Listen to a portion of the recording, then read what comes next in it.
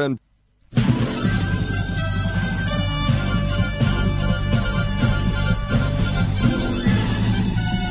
this is Viewpoint with attorney and author Chuck Crismier. Viewpoint is a 1-hour talk show confronting the issues of America's heart and home. And now with today's edition of Viewpoint, here is Chuck Crismier. What is the future of Black America? In fact, is there even such a thing as Black America? How does Black America differ from America? Is there such a thing as White America or Brown America or Yellow America? So why do we talk about Black America? Is it possible that just in the language that we use, that we are actually fighting against the very thing that we claim to be after, and that is racial unity?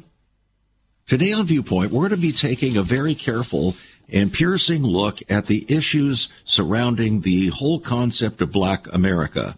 And here's the question. What is the future of Black America if there is such a thing? That is, if there is such a thing as Black America. What is the future of Black America? Why is it we see so much necessity in dividing off the colors as opposed to looking at human beings? Is there such a thing as racism?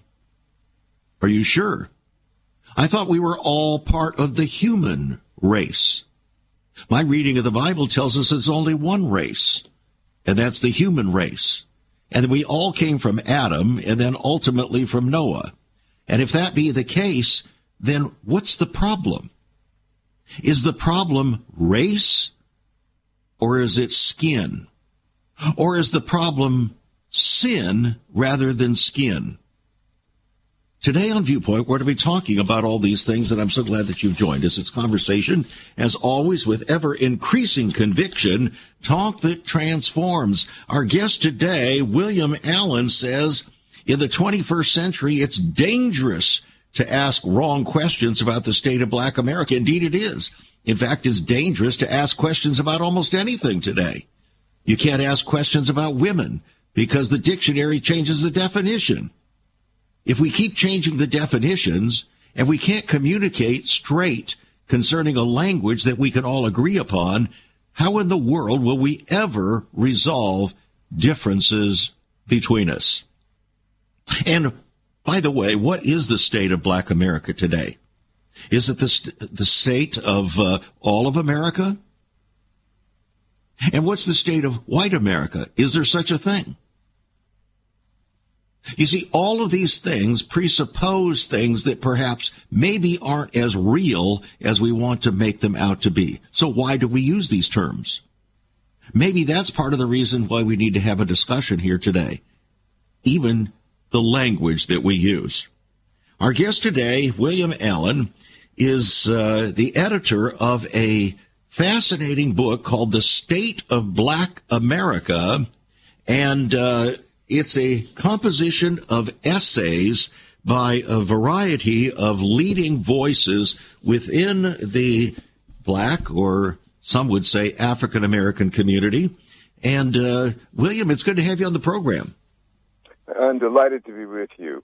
This is an opportunity to expand upon things that I think are of urgent meaning and necessity for our country. Well, they are very important, and just so that you know, and so that all of our listeners understand, I do have a small dog in this fight. Okay, I don't have a big dog in this fight, or a big horse in the race, but I do have a small dog in the fight.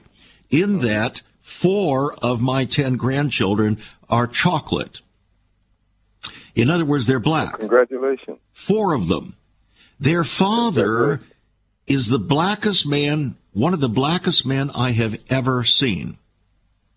He is so black that when my daughter introduced him in the dark of night at our front porch one evening around midnight, the only way that I understood that he was even there is when he smiled.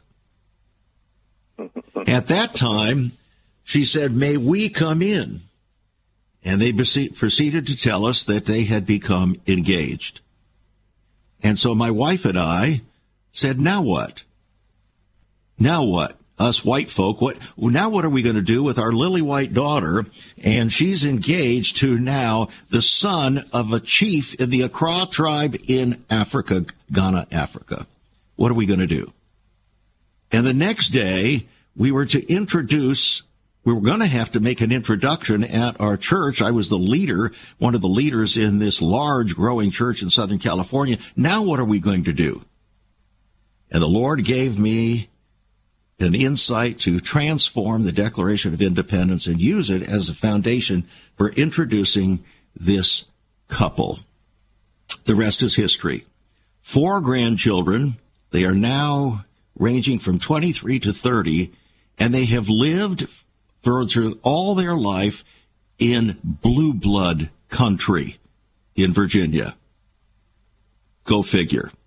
Well, today on Viewpoint, William, now you understand a little bit more of the story and why perhaps the Lord put on my heart back in 2005 that the matter of black America needed to be pleaded not just by a black man, but by a white man.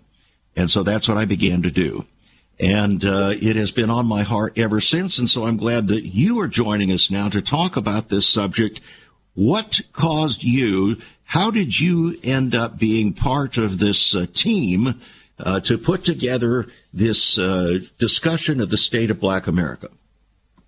Well, there are 2 questions here, Doctor. One is, of course, what caused me to do it, and the second is how I became a part of it. And first, I would say you caused me to do it. You didn't know you were causing me to do it. Okay. You didn't know that. Right, I but didn't. As you read through this book, you will discover that what I describe as the process of absorption in this culture, this greater culture of the United States. Uh-huh. And you just illustrated from your own life what I have described in great detail, historically and statistically, throughout the course of this book. Mm-hmm. A thing that is going largely unperceived. It is hardly possible to touch a family in America anymore that doesn't somewhere contain the story you just told. Okay. And this is critically important because we must ask ourselves, why are we denying the reality that's in front of our eyes? That's why this book doesn't talk about black and white America. Mm-hmm. It talks about black America, the state of black America, only because that's received usage. Uh-huh. Not because we want people to go on speaking that way. So we very deliberately speak not of blacks and whites, but blacks and non-blacks. Well, you said in your book that progress toward equality for American blacks didn't begin in 1965 or 1964 with the Civil Rights Act. By many measures, blacks were moving toward parity with whites well before the victories of the Civil Rights Revolution. After the Civil Rights Movement, that long-standing trend toward racial equality actually slowed, stopped, and even reversed. I've been trying to say that now for about 20 years, and it seems like it falls on deaf ears. Why? Why? Because the reversal took place not in the lives people are living, but in the language people are using. Okay. And therefore, we began, starting in the mid-'60s and thereafter, speaking about us as if we were separate people, when every day we were becoming less so. It has become so extreme, Doctor, that today we hear people talk about people of color. Now, I ask you, and I ask every audience this, do you know anybody without color? Well, I'll tell you one thing. If you were to look at me right now, you'd call me a red man. We'll be right back after this break, friends, to have a real heart-to-heart conversation with William Allen on the state of black America. Stay tuned. Once upon a time, children could pray and read their Bibles in school. Divorces were practically unknown, as was child abuse. In our once great America, virginity and chastity were popular virtues and homosexuality was an abomination. So what happened in just one generation? Hi, I'm Chuck Chrismeyer, and I urge you to join me daily on Viewpoint, where we discuss the most challenging issues touching our hearts and homes. Could America's moral slide relate to the fourth commandment? Listen to Viewpoint on this radio station or anytime at saveus.org.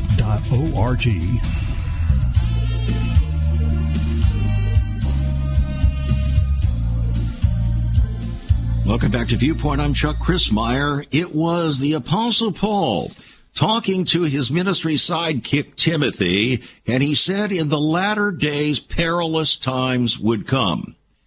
I'll bet he didn't have in mind that in the 21st century it's increasingly perilous to try to tell the truth about the state of black America. Do you think he did, William? He doubtlessly knew that we would be the people we are without knowing the language that we would use. And because we haven't changed. Human beings haven't changed. Backsliding hasn't changed. Ignoring the Word of God hasn't changed. Being punished for our sins hasn't changed. But our era has a unique way to do all of those things. And the most unique way we have to do it is obsessing with race, because it becomes a tool of manipulation. Yes, it does. Power and politics. So it's being used, those who are claiming that white folk are manipulating the black folk are the very people who are using the race issue to manipulate. There's no doubt about it. And they're doing what they began to do in the aftermath of the Civil War and have continued intensively to do it since. The follow-up version to the book we're now discussing is going to discuss that in an essay I'm contributing called Counter-Reconstruction Theory. And in a word, what that points to is once we got over the phase of violence, an attempt to stamp out the presence of black people in the country, we turned to trying to manipulate it by constructing a ward relationship, a guardianship. And what I'm pointing out in the new essay is that the only way to sustain the guardianship of a large part of the population is every day to expand the government's guardianship role over everyone. Which is actually intensified in the black community because they have created a situation in which they want the black community to be totally dependent upon the largesse of government as their surrogate father, i.e. God, in this generation. So what's happened is what goes around comes around, and Pharaoh now rules over black people in America. And therefore over everybody else increasingly. Exactly. It's not an accident that you are now beginning to multiply the so-called protected groups. There you go. Because the guardians need to constantly expand their authority in order to hold on to it. Why is it that one particular party tends to hold the, shall we say, the keys to that guardianship to manipulate, and that's the very party that claims to have the interests of black America in their hearts? That party was framed in sin from its beginning, and it has never recovered from it. And one of the great tragedies of history is that in the aftermath of the Civil War, there was, of course, an explosion throughout the previously seceded states of violence to try to repress participation, which President Grant, Ulysses S. Grant, wonderfully and heroically stamped out.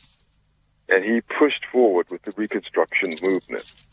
But by the end of his term, in 1876, even that heroic effort had been overcome, partly because Republicans had grown tired of protecting black folk, and they were eager to reintegrate with the frozen snake, so they took it to their bosom.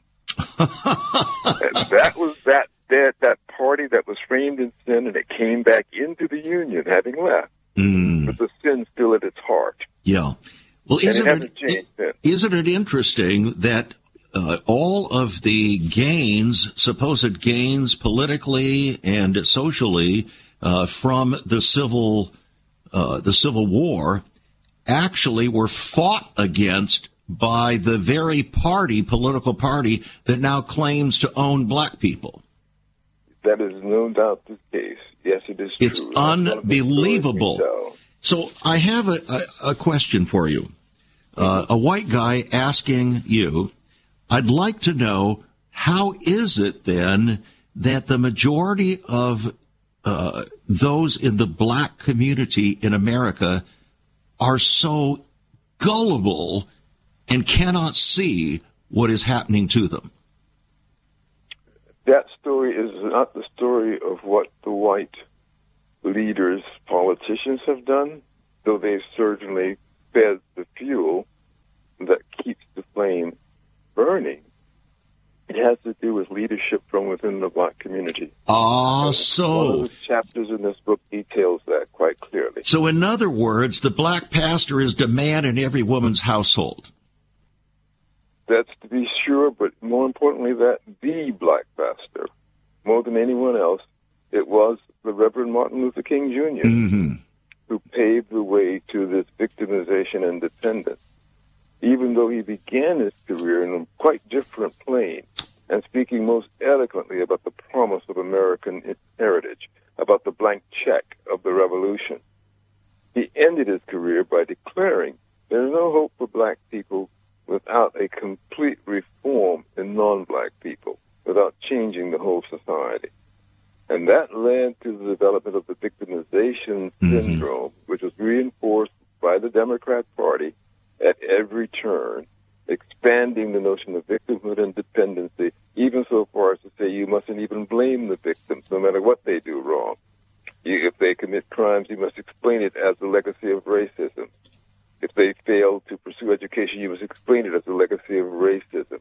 You must go on, driving like a hammer to a nail through the heads of everyone in the entire society, that this is a separate people distinct from everyone else who can only exist so long as everyone else defers to them and the government administers their care.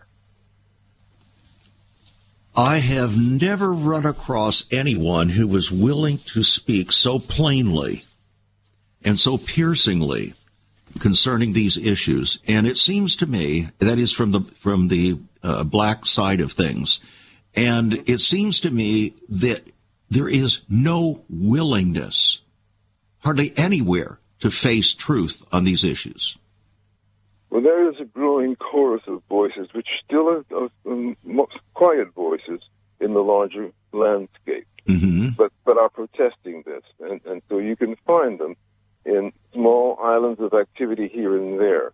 But, of course, the real prospects for us, the real future, is to enlarge this conversation beyond the confines of the black communities across the country. And I insist our black community is not a black community.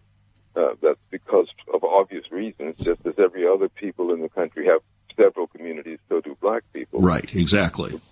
But the point, of course, is to say that it is so closely tied into our politics that we must untie the knot there before we can expect to make the kind of cultural improvements that are so urgently necessary. Absolutely true. So when you talk about politics, you're talking about power, you're talking about control, and that brings us to a fellow by the name of Kendi that I want to talk with you about in just a moment. But I want to make your book available to our listeners because I think they should be able to tell by now that we're really this is truly speaking truth to power now.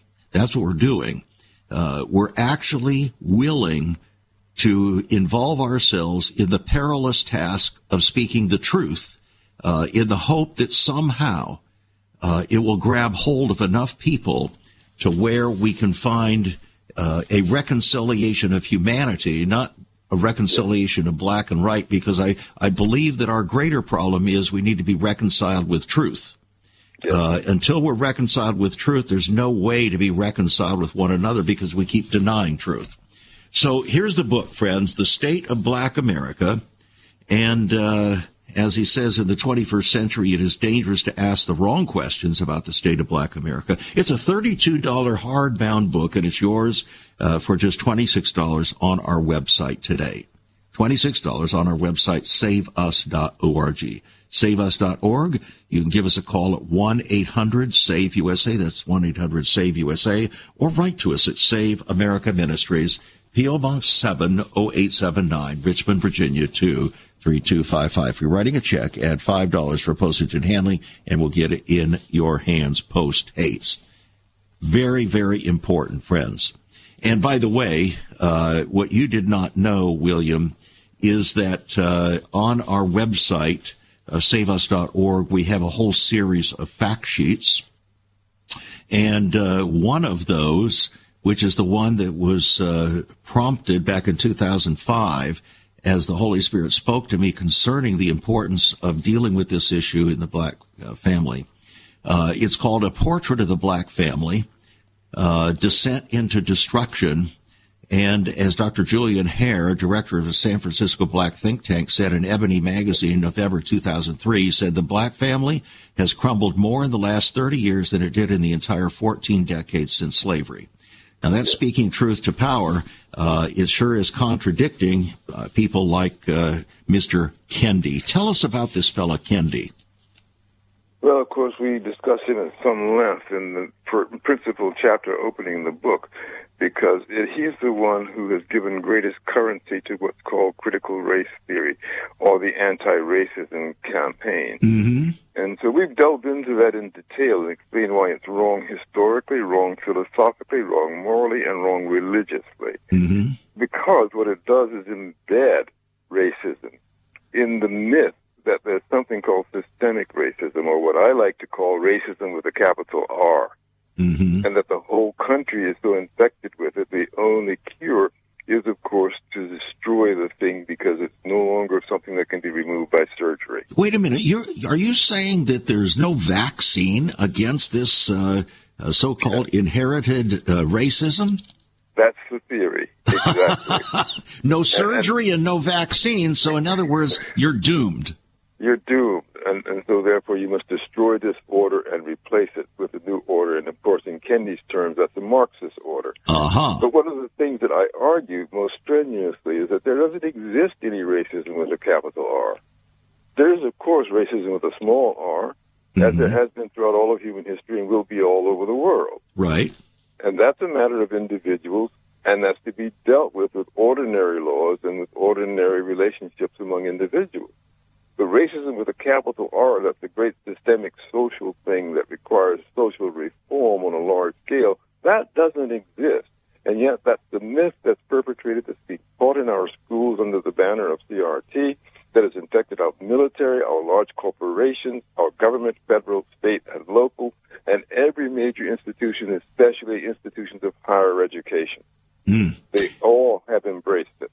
Well, here we are in a season we're supposed to be celebrating the birth of Christ, and yet he was born into a society that itself was involved in racism. You could even call it religious racism, because the Jews in the south of Israel wanted to have nothing whatsoever to do with the Galileans in the north of Israel. They were seen as dogs.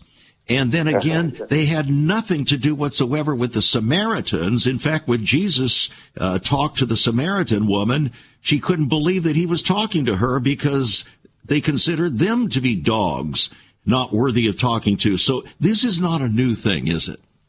No, so far from new that in my sermon a week ago, I explained the genealogy of Jesus, not through the 14 generations from Perez, but the 3 women, Tamar, Ruth, and Mary, each of whom lived under a ban, and the ban had to be lifted in order for them to engender, ultimately, Jesus Christ. And I described that movement of the thricefold lifting of the ban that led to Christ lifting the ultimate ban, which was the sin of death, the death that results from the crime of sin, I should say, put it properly, through his own sacrifice. So, yes, that's what the story is about. The story is about overcoming bans. And you might say that means overcoming racism and every other human resentment and resistance. Yeah, so this is not a new idea. It's not racism, but religious differences and wars over religion and wars over this, wars over that. If there weren't different colors of people, we'd find other things to war over. Because that's the nature of the sin nature. It involves pride, doesn't it? Yes, and most spectacularly, it involves lying about who we are. as I expressed it in the new essay in the volume to follow the present volume, there is no such thing as racial equality. Because there is no equality of races, there's an equality of persons. We're all human beings. There you go. One race. Thank you so much. We're either created in the image of God or we're not. We either is or we ain't, exactly. Right? Precisely. Okay, but here's this fella, Kendi. Let's try to distill this very quickly. You said that he's one that's advanced this CRT, critical race theory idea, and driven it into the pop culture, driven it into the corporations, driven it everywhere. And he reinforces this inherited race referencing, making it the peculiar tool of anti-racism. In short, the only remedy to racist discrimination is anti-racist discrimination. There is so much more about Chuck Crismier and Save America Ministries on our website, saveus.org. For example, under the marriage section, God has marriage on his mind. Chuck has some great resources to strengthen your marriage. First off, a fact sheet on the state of the marital union, a fact sheet on the state of ministry, marriage, and morals. SaveUS.org. Marriage, divorce, and remarriage. What does the Bible really teach about this? Find all of this at SaveUS.org. Also, a letter to pastors, the Hosea Project, SaveUS.org, and many more resources to strengthen your marriage. It's all on Chuck's website, SaveUS.org. Again, you can listen to Chuck's Viewpoint broadcast live and archived. Save America Ministries website at SaveUS.org.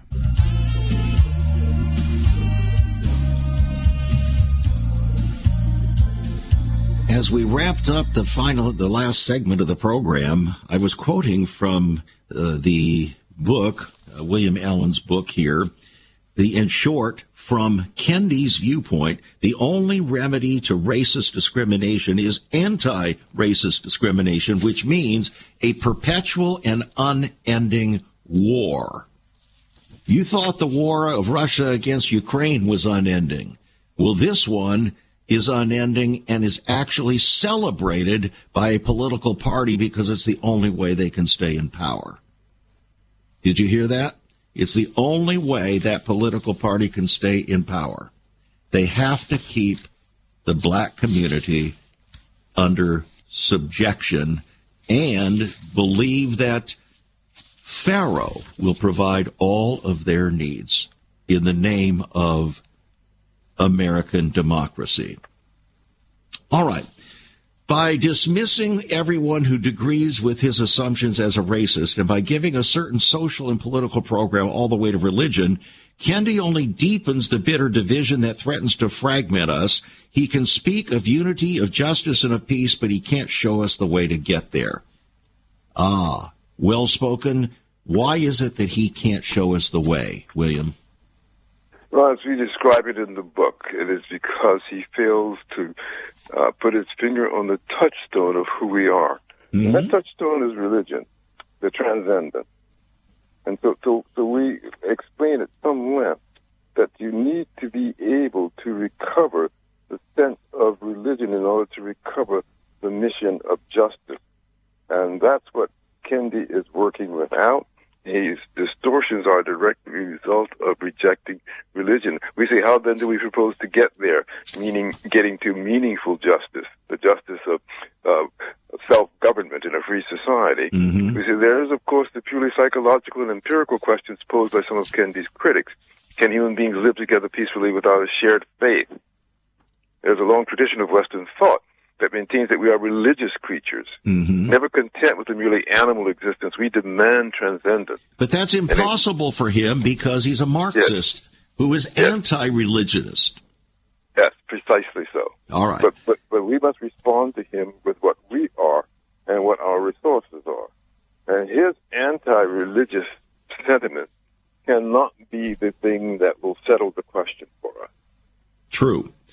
Okay, now, what I'd like to know for our listeners' sake, you and I are having this conversation, and you obviously have piercing thoughts concerning it, and I really appreciate it.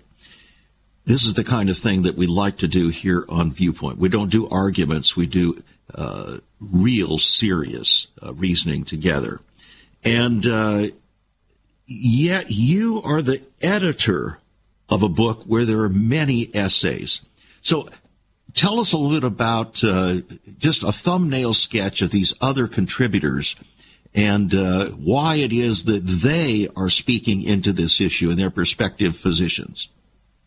Well, this book, of course, is published by the Center for Urban Renewal and Education in Washington, D.C. We call it CURE, an organization in which I served in a period of recovery as a chief operating officer. Uh-huh. And in that role, I pulled together this particular mission to address the state of Black America through the contributions of the most talented people we could find to speak to the issue. So we set out a call for proposal, a call for papers. Mm-hmm. And we distributed it widely, academically, think tanks, and all over the place. And from the submissions we received, I selected those that were most to the point and most qualified to respond to the query that we were posing. Now, it's not that I have 2 essays, and it doesn't mean, therefore, I had slim pickings. That means the others are also really good. Well, that was a matter of power, wasn't it? Yeah, certainly. Let's call it talent, the calling and the gift. The calling and the gift. But we have people like Glenn Lowry, and we have people like Robert Brown, and we even have contradictory viewpoints. Mm-hmm. I want to be very clear about that. Yeah. The people like Ian Rowe, a spectacularly good survey of what it means to encourage agency in Black communities. Mm-hmm. And then Precious Hall and Daphne Cooper writing in the book, as well as Star Parker, the founding president of CURE, writing on marriage, family, and abortion. So we pull it all together, and we get the broad historical overview from Edward Erler and Robert Bland, constitutionally and politically, and we get out of it a picture that is a steady portrait of how people move through deep and dark times into brighter and brighter futures until we came into the 1960s when a great shadow overhung that whole process of development. And isn't it interesting that since the Civil Rights Act of 1964, which, by the way, came about against the will of, that is the fundamental will of the then President of the United States, a Democrat, Lyndon Johnson, it was the Republicans that pushed it through. Yes, to be sure, the politics of the day, they had obviously some Democrats voting for it as well as people like Edward Dirksen and Howard Baker, but it required those Republicans to make sure it happened. Exactly. And the motivation, though, is what is so cynical. The motivation by Lyndon Baines Johnson was, look, if we can't beat them, join them, so to speak. And we're losing the game, so now let's just addict Black America to largesse. Well, it's not an accident that he declared in 1965 that equal opportunity is not enough. It was just a way of saying to Black America, you can't do it on your own. Exactly. We've got to take care of you. It was the most cynical, wicked approach, and I don't think people had a clue what was really taking place there. If you want to find out, friends, I urge you to go to our website, saveus.org. We have an entire fact sheet dealing with the political history of racism and the Democratic Party. You really owe it to yourself. If you want to know the truth, it lays it all out in glaring color. You really need to see it because of the wickedness that has taken place in the supposed name of we love you and care for you. Also, I urge you to get a copy of our Portrait of the Black Family. It's a fact sheet there on our website, saveus.org. I tell you, William, I think even you might be blessed by getting a copy of that. Yes, I intend to certainly visit the website. I'll tell you what one pastor told me, a black pastor. He said, Chuck, this fact sheet is the most potent tool that I have ever seen to preach righteousness in the black community. You know, I couldn't be more emphatically in agreement, as I explained in the book. If you simply see what happened from the mid-1950s onward, how the black community came to be targeted with abortion, targeted with aid to families with dependent children, chasing fathers out of the home. They're targeted in so many ways that you then will no longer struggle to figure out what happened. Yeah. There was a systematic dismantling of the black family. It's not a mystery at all, and it's not complicated. It's very, very simple. Yes. Daniel Patrick Moynihan, a very respected Democrat senator back there in the 1960s, talked about, almost prophetically, talked about what he saw was going to happen. And he said, we're going to end up defining deviancy down, and we're going to destroy the black family. And indeed, what was occurring at that time, which he thought was pretty severe, has now multiplied 1,000-fold in our time, so that 70% of all black children approximately are born out of wedlock, which means they have no father in the home. 85%, or approximately that, are living without both parents in the home. And what do you expect to happen for black young men who have no male guidance like that? Well, they're getting it in our prisons.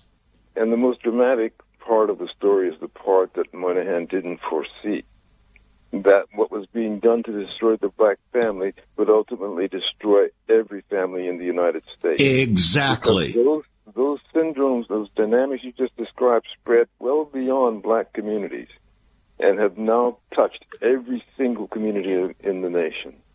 All of them experienced an explosion of out-of-wedlock births. Exactly. And so the system itself becomes destructive because it feeds on itself, and you can't contain it on a reservation. That's the reality. All right. See, you and I are having a truly honest conversation. I don't sense any defensiveness in this conversation at your end. I don't think I have any at this end. But normally in having a conversation like this with a black brother or sister, they'll always come up with yes, but. Yes, but. And when you come up with the yes, but, immediately you're saying, I hear what you're saying, but I'm not going to consider it because I want to look at these other factors here and become a victim. Well, you see, I never have any need to apologize. I tell people stories all the time about the extraordinary accomplishments of black people under the worst conditions. Good for you. I described the church in Selma, Alabama, Big Bethel AME Church, which was the site at which the protesters who crossed the Edmund Pettus Bridge gathered to strategize. And I once led 45 teachers on a bus tour of civil rights memorials, and we went there. And in the sanctuary, as I'm explaining what happened on that critical day and in those events, I stop at the middle of my presentation and I look up. I fall silent, and then I ask the teachers, I said, look up. Look around you. Who do you think built this? And they, of course, paused because it was an interruption. It was the flow of our discourse. But eventually someone comes to the conclusion, well, the people who worship you. I said, right. This was the first decade of the 20th century. Lynchings had reached numbers in the thousands. Repression was widespread. The people here were not cowering. They were not impotent, afraid, and without agency. They produced this wonderful architecture, this beautiful expression of their vision. That's who they were. So I never have to apologize because I can always point to the reality. All right. We'll get back to this right after the break, friends. The State of Black America. Wonderful book. $26 to put this hardbound book in your hands. It's on our website, saveus.org. Call us 1-800-SAVE-USA. Be blessed. Get the book. We'll be right back. Have you ever considered what the early church was like? Many people are developing a heart longing for a greater fulfillment in our practices as Christians. A recent study showed 53,000 people a week are leaving the back door of America's churches in frustration. What is going on? Why has there not been even a 1% gain among followers of Christ in the last 25 years? Could it be that God is seeking to restore first century Christianity for the 21st century? Jesus said, I'll build my church. Is Christ by His Spirit stirring to prepare the church for the 21st century? The early church prayed together and broke bread from house to house. They were family, and it was said by all who observed, behold how they love one another. Incredible. But the same can be found right now. Go to saveus.org and click Cell Church. We can revive first century Christianity for the 21st century. It's about people, not programs. It's about a body, not a building. That's saveus.org. Click Cell Church.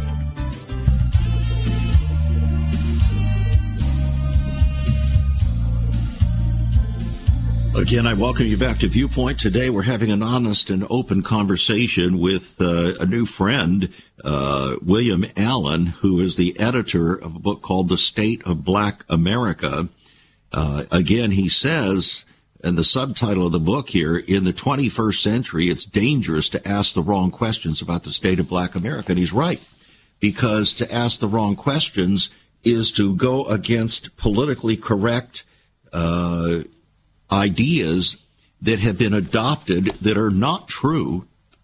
They're not true. They're denial of truth, and purposely so that you can never, ever discuss the foundational problems that are causing the breakdown of the black family, for instance. You can't go there.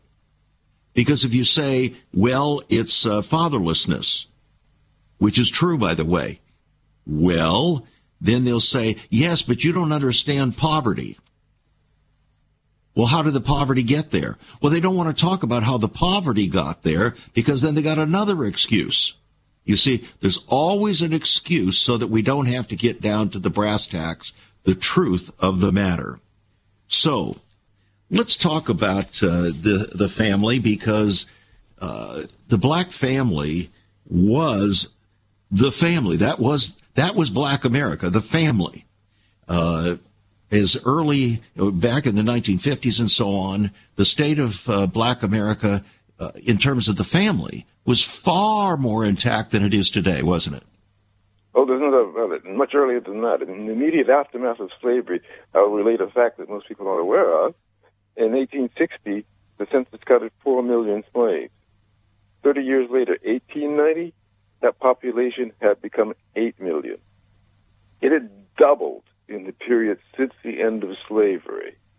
That was an extraordinary development, and most of it represented family formation, as well as emerging education. Literacy reached 50% by 1920 already. The progress in black communities was extraordinary, so much so that it was celebrated by Frederick Douglass and Ida B. Wells in 1893 when they were protesting the exclusion from the Chicago World's Fair, the Columbian Exposition. So these were early signs of black people finding a foothold in the promises of America. You know, one of the things, speaking of the promises of America, the individual that comes to my mind is Booker T. Washington. Yes. There's a guy, he wasn't exactly born on Easy Street, was he? Oh, far from it. He was as much deprived as anyone ever had been. And to get to college, he had to walk 400 miles. And yet his attitude toward the issues that he and everyone else dealt with was dramatically contrary to Du Bois. Oh, there's no doubt about it, yes, because he believed in indigenous development, and Du Bois believes in top-down development. In other words, and power to crush anyone that disagrees with you. That's right, and the worse than that, that's bad enough. But most of us can survive the threat of power that seeks to crush us because we can evade. We have some sense of agency. But it was worse than that. It was dependent upon power for every good gift that human beings could aspire to. That was the insidious part of it. And so that what Booker T. Washington did, for example, and of course he had the alliance and help of Julius Rosenwald when they built some 5,000 Rosenwald schools throughout the South. And that showed the tremendous progress that was taking place without supervision from outside, despite the fact that there were northern carpetbaggers and others who participated and assisted. It was largely indigenous, and it was Washington who pushed that line of development. He was saying over and over, we can do it. And he vindicated Frederick Douglass' statement when asked, what shall we do for the Negro? And he said, the best thing you can do for the Negro is to let him alone. In other words, let go and let God. Yes. Okay, but the government says, no, we want to control. We're going to do it for you. And I want to put this in spiritual terms. What this really is, friends, no matter how much argument is said to the contrary, George Gallup saying that the black community is the most religious in America, which he said about 15 years ago. Mm-hmm. But that being said, and if that be true, then why the tremendous shift of trust from God to government? Why that shift?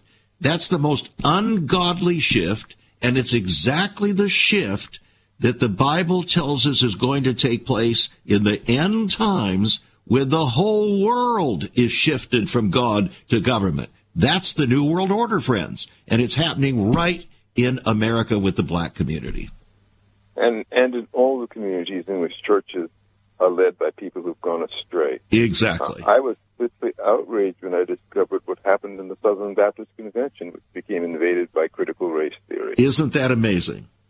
So this is not just the ordinary people. These are people who come into leadership in churches. Why? Because they've been schooled in universities, in seminaries, in all the places where these seeds of destruction have been planted. And they're now completely corrupting the congregations that they lead. It is outrageous, and it should be enough to bring tears to any reasonable Christian's mind and heart. It should. Absolutely. So I have a question then. Why is it that the black pastor, by and large, has become the engine of this kind of governmental domination over the black community?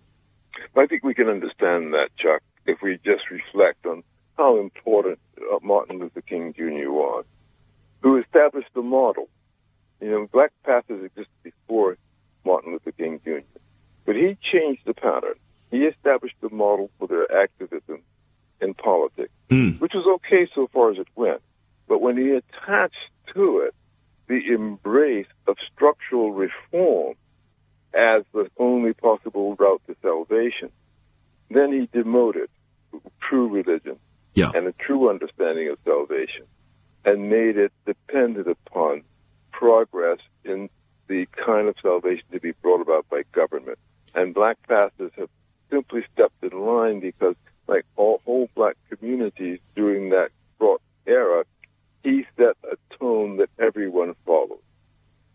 Isn't it interesting, then, that here, as a black pastor, coming in the name of the Lord, he actually bought into, in many respects, Marxism and the trust in the power of government to do it for us, and shifted the black community away from trusting God to trusting government. That's correct. And if you read his letter from a Birmingham jail, you would never expect that of him, because there you think, here's a man who understands what conscience is. And he knows conscience means that I have a duty to God before I have a duty to civil society. Mm-hmm. God comes first. But he somehow managed to lose that foothold that he had, that toehold, not really a foothold, that toehold that he had originally, and wandered off into distant lands from which the people still are trying to recover. It has been said, I have heard it said to me, what happens in black America in one generation happens in all America in the next. Isn't that what you've been saying in practical terms? That's what this book is about. And we say it very explicitly. Unless there's a resurgence of black patriotism, there is no hope for America. And that's because all of America is at play, not just black America. Mm-hmm. The state of black America really is the state of America. That's the story this book is telling. Right. And so everyone has a stake in this. Everyone has a stake in getting past the divisions and rediscovering what it means to be a truly self-governing community with its roots in the rights of conscience first. This is so critically important. What you did not know, William, is that many times over the past 10 years, I have made the bold statement that the hope of America rests in the black community. Then you are a part of this mission. Absolutely. Absolutely. Yeah. I'm so persuaded of that. Yeah. Well, thank you so much. This conversation it takes a little bit to bring tears to my eyes because I'm one of those tough, trial lawyer types. I practiced law as a trial lawyer for 20 years before the Lord spoke to my heart, saying, son, you've been pleading the cause of men long enough. I want you to plead my cause in the land. So, that's what's brought me to this point. But then in 2005, when I just felt this tremendous mantle of responsibility to plead the cause of my black brothers and sisters in this country who were being so manipulated, so deceived, and it just seemed to me that what God was really saying was, just as supposedly Israel was the only hope for the world, so black America is the only hope for America. And Israel has fallen down on its job. Black America has fallen down on its job, and all of America has fallen down on its job. So God is concluding all in unrighteousness. But there's someone who will never fall down, and it's our Lord and Savior. As much as we fall, we know the promise is still there. Exactly. So, Martin Luther King said, I've been to the top of the mountain and seen the other side. What's the other side look like? It would be nice to get him now to tell us what he saw in that moment of self-magnification. Yeah. But I remember that the reason Moses got to go to the top and look over and not enter the promised land was because he was guilty of an indiscretion. Yes. And God didn't bar him from heaven, but he punished him. Well, he did. At the bitter waters of Marah, where he, instead of giving praise and credit to God, he lashed out in his own anger. Mm-hmm. And that's not unlike Martin Luther King Jr.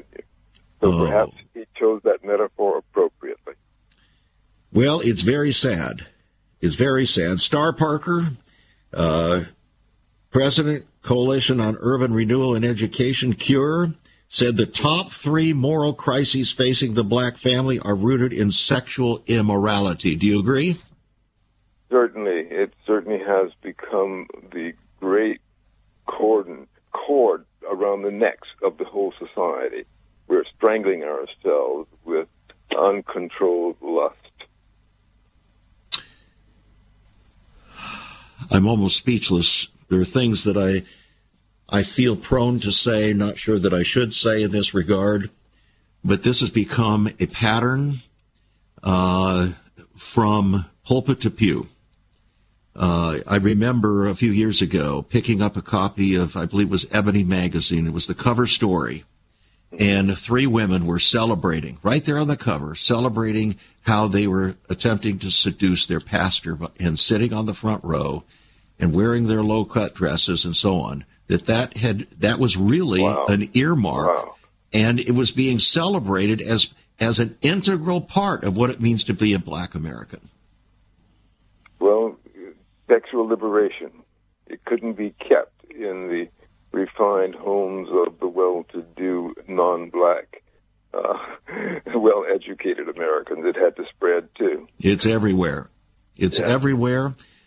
Just most recently, I'm not sure if you're aware of it or not, but there is a series of programs on television talking about the unparalleled murder problem coming from the hip-hop movement. Are you familiar with that? I'm not familiar with the programs, but I know I've heard some of these stories in news reports. Yeah, it's amazing, and what I have heard is that the hip-hop movement never kept itself into the black community, but spread all over America. Oh, yeah. So it confirms exactly what you've been saying, William. And I bless you. I appreciate so much what you're doing, those that are working with you. Thank you for taking the time to join us here on Viewpoint to talk about this from the heart. The state of black America, friends. $26 will put this hardbound book in your hands on our website, saveus.org. Write to us at Save America Ministries. If you're writing a check, at $5 for postage and handling. Go to the website, saveus.org. get a copy. Just print out a copy of that Portrait of Black Family. It'll give you enough to pray about for the next 12 months. It really will. God bless, be a blessing, and let's together, let's be the people that God has called us to be. It's not black or white. It's the people who are made in the image of God. You've been listening to Viewpoint with Chuck Chrismeyer. Viewpoint is supported by the faithful gifts of our listeners. Let me urge you to become a partner with Chuck as a voice to the church declaring vision for the nation. Join us again next time on Viewpoint as we confront the issues of America's heart and home.